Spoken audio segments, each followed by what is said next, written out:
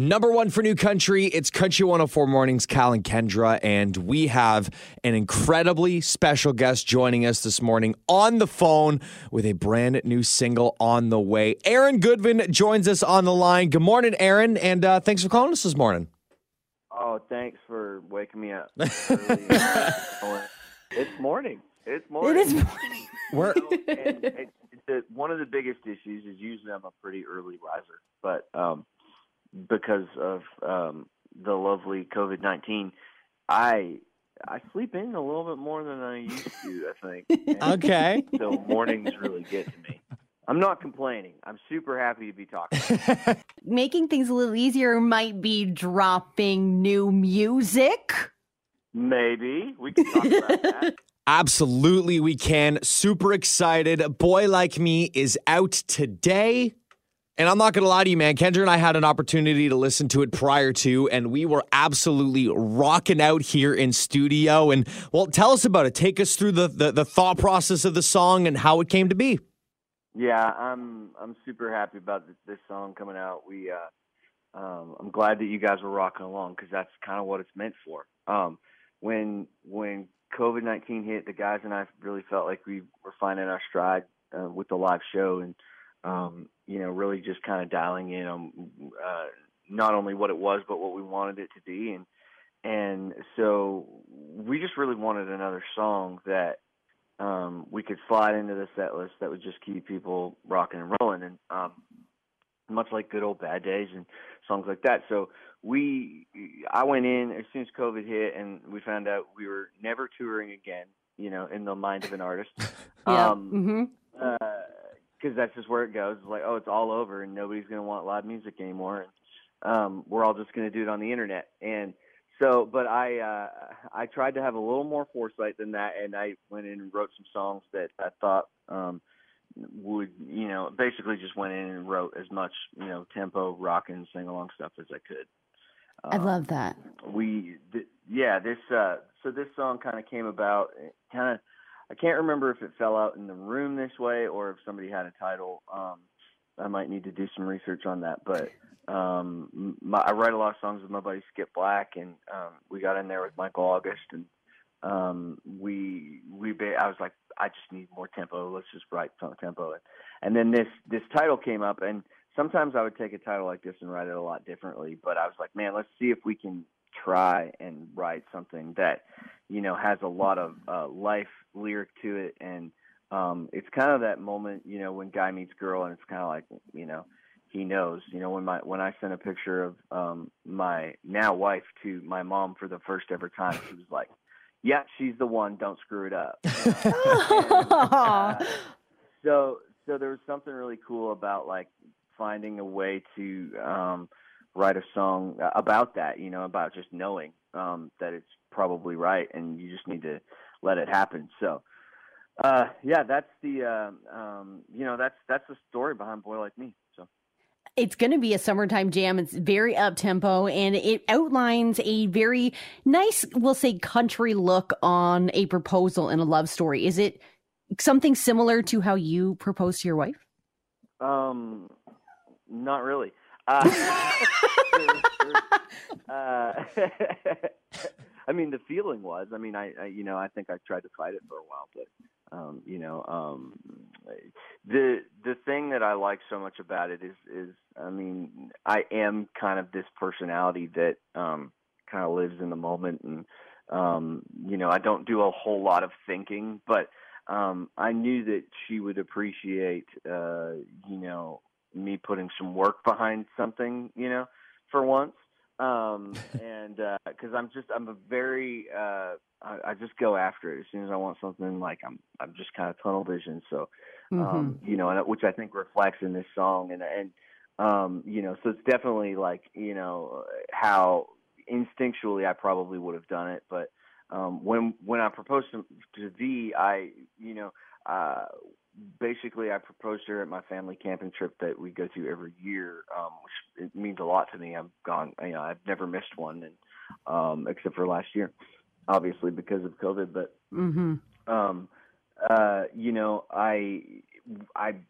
I had this idea. We do this thing called Stars of the Mountain since we were kids, and we just like put on this like dinner show. And so I told V, I was like, we have to get up and sing a song. And V is not a singer, and so I was like, we got to get up and sing a song. So we sang "Rockin' Years" by Dolly Parton and Ricky Van Shelton. Wow, nice. Yes. Yeah. So we literally, and we drove up there. Basically ring in my pocket driving up there. And it took a long time because, we lived in Nashville at the time. So we took our time with the trip, and we literally practiced this because she, like me, I just want to wing it, and she wants to practice. So right, okay. We literally practiced from like Denver, Colorado to Seattle, Washington. I'm not even kidding. Like it was a long. And that's hours putting the work in. Oh man, it was like anyway. So then, of course, I want to wing it. So then I mess up the song, but I mess up the song because I'm nervous because, right, right after I asked her to marry me. And there's a whole story about how, I forgot to ask her, her dad. And so, oh boy, and where we camp, I can't believe how long this story is taking. But where we camp is, where we camp out there is like, has no cell service. So, we're literally stopping for groceries on the way out there. And I'm like, this is my last chance to like ask her parents. And so I was like, crap. And so I'm like, I left. I told V, I was like, hey, I got to run to the bathroom. I'll be right back. So I run outside and I'm like calling her parents, trying to get a hold of them. Cause I'm like, hey, I forgot that I'm not going to have like service out here. And, but hey, I want to ask this. So, well, then I come back. I get the approval from both her parents, and they were so excited. And then I drove. I went back into the thing, and he goes, "Oh, I gotta go to the bathroom now." She's like, "Where's the bathroom?" And I'm like, I have no idea. The men's and women's is separated. I have no clue. Yeah, exactly. I was like, I didn't even go. Didn't find it. Crazy. Yeah, it was a mess. Yeah. Oh my gosh, that is fantastic. I mean, that's I feel like that one gets told pretty regularly around the fam. Yeah, it's pretty awesome.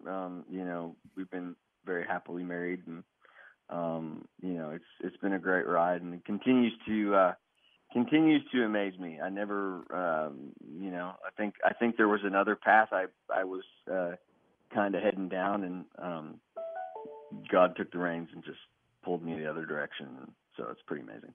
It's great. And with Boy Like Me, and we expect fantastic summertime success. You did mention you've been writing a lot. What's next? Because you have been able to do some shows here and there where you guys are in Nashville, but what is expected for you in 2021 and 2022 headed forward? Well, I mean, my bags are packed for Canada whenever they let us in and we can come up there and play. We're kind of on the standby as far as Canada goes, but like I say, I'm ready to rock as soon as we don't have to quarantine for 2 weeks. I think we'll be up there playing as much as possible. I mean, obviously. I haven't been back to Canada since January of 2020. Oh my gosh! Wow, yeah, it's definitely the longest period of time I've been away from Canada. So I'm missing it a whole bunch and missing my family. I mean, luckily we can chat with them on FaceTime and all that stuff.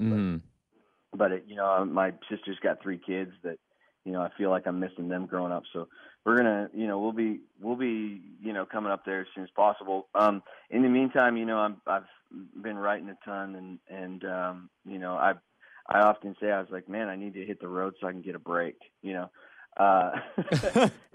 been so busy, just doing a ton of online stuff. We started a fan club for my fans to keep in contact, and it's really great. We've been kind of helping each other get through this crazy period in time, and I think at one point we'll be able to look back and be like, wow, remember that, and it'll be all good. But we're touring as much as possible. We head to Wyoming this week, and we've got a few shows in California coming up before June ends, and we're just playing as much as we can. We're promoting Lonely Drum down here, so that's really exciting. just trying to get out there and get the music out there. So. Now, I do want to ask, less than 2 weeks ago, you had a chance to play a live show in Owensboro, Kentucky. What was the feeling like getting back on stage and performing in front of people? Because we just really haven't been acclimated to that here in Canada, like you mentioned. So what was that feeling like? A lot of emotions, I can imagine. Yeah, very, very surreal. I think it's something that, like for me, it's kind of like riding a bike. I get back up there and I'm like, oh, for me, like being on stage is pretty much home. So I don't know that but definitely you could tell, that people were extremely happy to be, out in public again and, being able to, go out and listen to music and get up and dance to, some stuff. And, it's just so, we didn't want to leave. That was the thing. Yeah. We're like, we'll do 6 encores if you like, we don't mind. And we're like, we'll just keep playing. But, no, it was certainly, awesome. I can't wait, for you guys up there to be able to get back to that. And, obviously in Owensboro, we're not very well known in Owensboro, but there was a few people there that were definitely like new to music. And that kind of makes all the difference in the world when, you have people that are singing along to your songs. So it's pretty awesome. It's going to be an emotional reunion when we see you again back in Canada. And before we let you go, Aaron, a couple weeks ago, we did also an Instagram takeover where you and I talked about how much you and Victoria had been binge watching Friends. Did you take in the reunion? We did. And there were so many tears. I was going to say, did you cry? So many tears.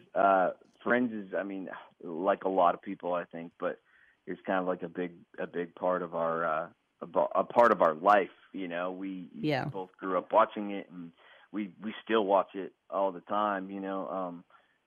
I'll be on the road and I'll be watching it, and I'll come home and you'll have the TV on and Friends is on. It's amazing what that series has done, and just for people all over the world. Now I didn't realize it was so worldwide, but yeah, it's just such a crazy thing. You talk about getting a group of people together that's doing work, but it doesn't feel like work. And that's just something that I think everybody needs to strive for. When I go in and write songs, I'm writing songs, and that's the purpose of being there. But there are writes that I go into that I leave and I go, oh, and we got a song. It was like, we had fun all day long, and then we left with a song. So it's, so I think it's a important, kind of life lesson to take from that group of people who clearly, had a tremendous amount of success, but also just a lot of the love outweighs all the success. So I think it's pretty amazing. So I love that. You're like the Phoebe Buffet of your group of friends, aren't you? Well, yeah. I've got a little combination of all of them. I think there's some serious identity crisis going on, but yeah. Oh, man, I believe it. Well, listen, Aaron, thank you so much for giving us a call this morning. Boy Like Me, the latest single, wherever you want to get it, out Friday. And, like we said earlier, we can't wait for you to get back on a plane and make our reunion back here to Canada, Aaron. My bags are packed, like I said.